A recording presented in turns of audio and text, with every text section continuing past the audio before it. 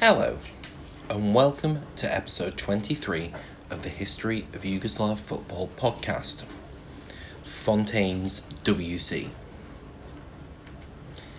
In the last episode, we focused solely on the European football events of the 1957-58 season. It was a season which changed English football after Munich, and in which Yugoslav football played a supporting role that time obscures. Domestically, the dominance of Zvezda would be broken, albeit temporarily. The league season of that year itself would be one seeing the league change in size once more, this time to prepare for the size of the league dropping from 14 to 12. It coincided with a quite absurdly tight league. While NK Zagreb and the newly christened OFK Belgrade were detached at the bottom, the gap between 12th and 3rd was only 4 points, with 11th and 12th going into relegation playoffs. These playoffs were even preceded by their own playoffs, RNK Split and Budućnost having to play off after finishing on exactly the same goal average across the season, sending RNK into the relegation playoffs and, eventually, into the second league, alongside the other playoff losers Spartak Subotica, to be replaced for the following season by Rijeka and FK Sarajevo. Those changes were hardly the only story of the season, however. With Bernard Vukash having departed, Hajduk collapsed to 9th to finish level on points with their city rivals, the relegated RNK, and only a 0.144 goal average saving them. As for Zvezda, they would not even finish as the second best Belgrade side in the league. That Partizan would be the best in the city if Zvezda weren't was pretty much a given, but splitting the two would be Radnički Belgrade, who had been cup runners-up the season prior in a crazy cup final, in which they went in 3-0 up at half-time, yet managed to see Partizan come back to win 5-3, making Liverpool's efforts in Istanbul seem extremely tame in comparison. The late 50s would be the club's golden era, with the club becoming known as the Majstori Stad Dunava, the Masters of the Danube, given that their grounds sat next to the river. But the winners of the league that season with relative ease would be Dinamo. They would be fired to the title by Dražan Jerković, one of the more forgotten players of the generation, and one who was forced to retire early due to injury, but who would make history by managing the first ever game of the Croatian team post the breakup of Yugoslavia in 1990. At the start of the season, they drew manager Gustav Lechner away from Vojvodina and opened the season with a win over Zvezda in Belgrade. Once the team hit the winter, they hit their stride, going 16 games unbeaten from the start of December to round off the season, winning by 4 points from the Belgrade trio of Partizan, Radnički and Zvezda. Zvezda could at least console themselves with a cup win, beating Partizan and Dinamo on the way to a 4-0 win in the final over Velez Mostar. 1958 was, of course, also a World Cup year, this time in Sweden.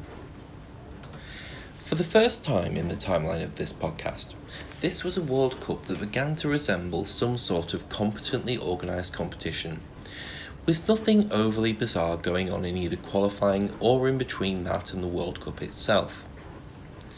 FIFA had, for the first time, brought in a rule that no team would qualify without having played at least one game.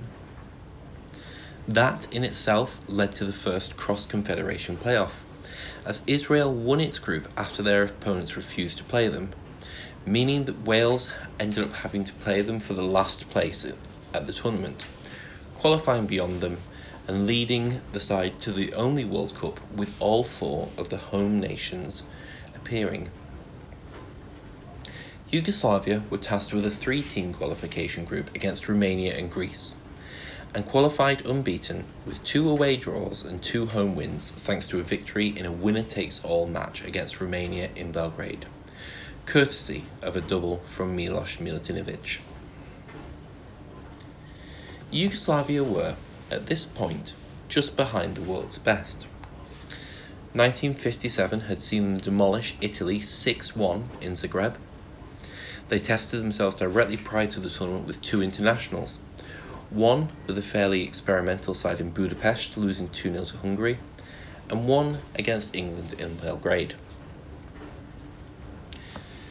Prior to mentioning that game's outcome, it's worth noting that Munich had seriously dented the strength of the English side.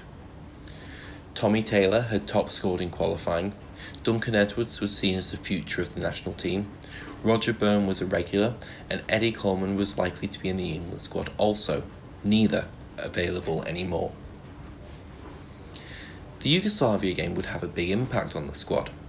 It was Bobby Charlton's audition for the World Cup, as manager Walter Winterbottom was unsure as to his readiness.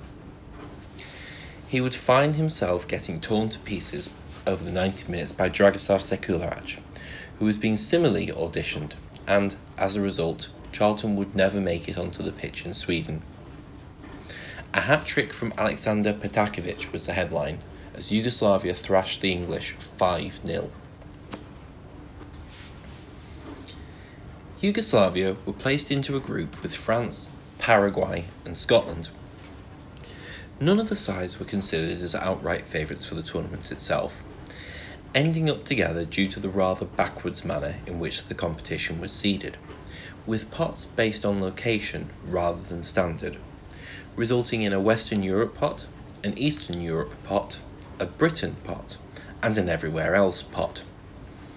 This would result in a group that featured favourites Brazil, the Olympic champions of the USSR, England, and 1954 third-placed Austria, all in the same group. The only team in the entire World Cup who could say they had a favourable draw were, funnily enough, hosts Sweden, who had a weak Welsh side, a weak Mexico side, and the fast-faded and revolution-ravaged Hungarians to compete with.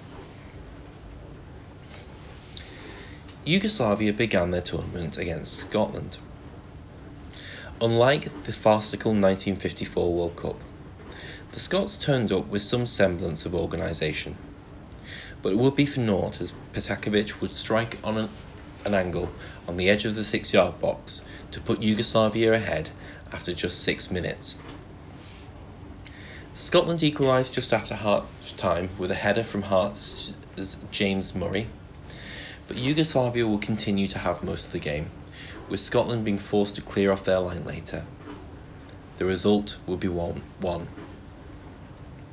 Next up would be the French, and for those wanting to keep track, Fontaine scored 3 in France's opening group game before the two met at Arosvallen. Yugoslavia would have the game refereed by their old nemesis from 1950, Wales's Benjamin Griffiths. Fontaine, who else, would get the scoring started after only 4 minutes, converting a low cross from near the penalty spot high past Beara.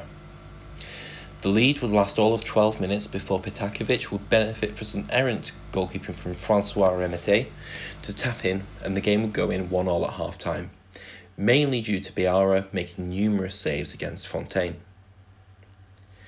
But the second half would be an exhibition of a different great goal scorer than Fontaine. On 63 minutes, Milutinovic set free Toza Veselinovic for a 1-on-1, and Toza finished smartly under the keeper to put Yugoslavia into the lead. Fontaine will continue to be a menace, equalising in similar fashion to Toza's goal on 85 minutes. French fans would storm the field, but their celebrations of a hard-earned draw will be premature. Veselinovic would meet a cross at the back post and prod home a facile finish in the 88th minute to win it for Yugoslavia. With Paraguay defeating Scotland in the other group game, because, of course, Scotland would lose, it meant Yugoslavia entered their final group game needing at least a draw to qualify through the groups once more. After 12 minutes, Radivoj Ognjanović tapped in to put Yugoslavia 1-0 up after the Paraguayan defence posted missing. Parodi would equalise 8 minutes later after a stramash in the box led to him scoring while more or less tripping over the ball. On the half hour, the lead would be restored with Veselinovic scoring again, this time seeing a 25-yard shot slip low past the keeper at his near post.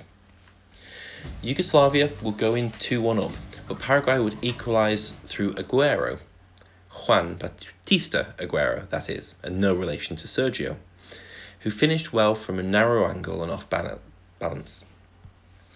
On 73 minutes, Zdravko Rajkov would then put Yugoslavia in the lead, belting one home from 35 yards to put Yugoslavia in front.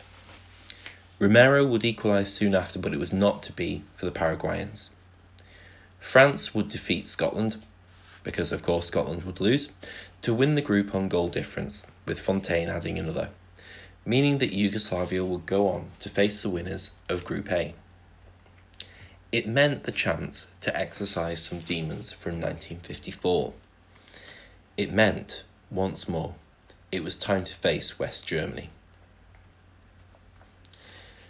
The Germans won their group with the same record as Yugoslavia, 1 win over Argentina, before 2 come-from-behind draws against the Czechs and Northern Ireland put them through. The Northern Irish would qualify from that group also after a playoff against the Czechs, before falling to a Jules Fontaine-inspired France. The Soviets would require a playoff to put them through from their group of death over England. Since 1954, West Germany and Yugoslavia had not just developed a rivalry on the pitch, they had developed one politically also. A year prior, West Germany had broken off all diplomatic relations with Yugoslavia, as Tito had recognised the existence of East Germany as part of the thawing of relations with the USSR post-Stalin. When it came to the battle on the pitch, West Germany would start on fire with an early chance dribbling wide before Helmut Rahn put the Germans ahead, dribbling into the box and firing past Biara from the narrowest of angles. It was the beginning of what would be a fairly comfortable win for Germany on the pitch, if not on the scoreboard. In spite of hitting the woodwork twice, the Germans would not score again.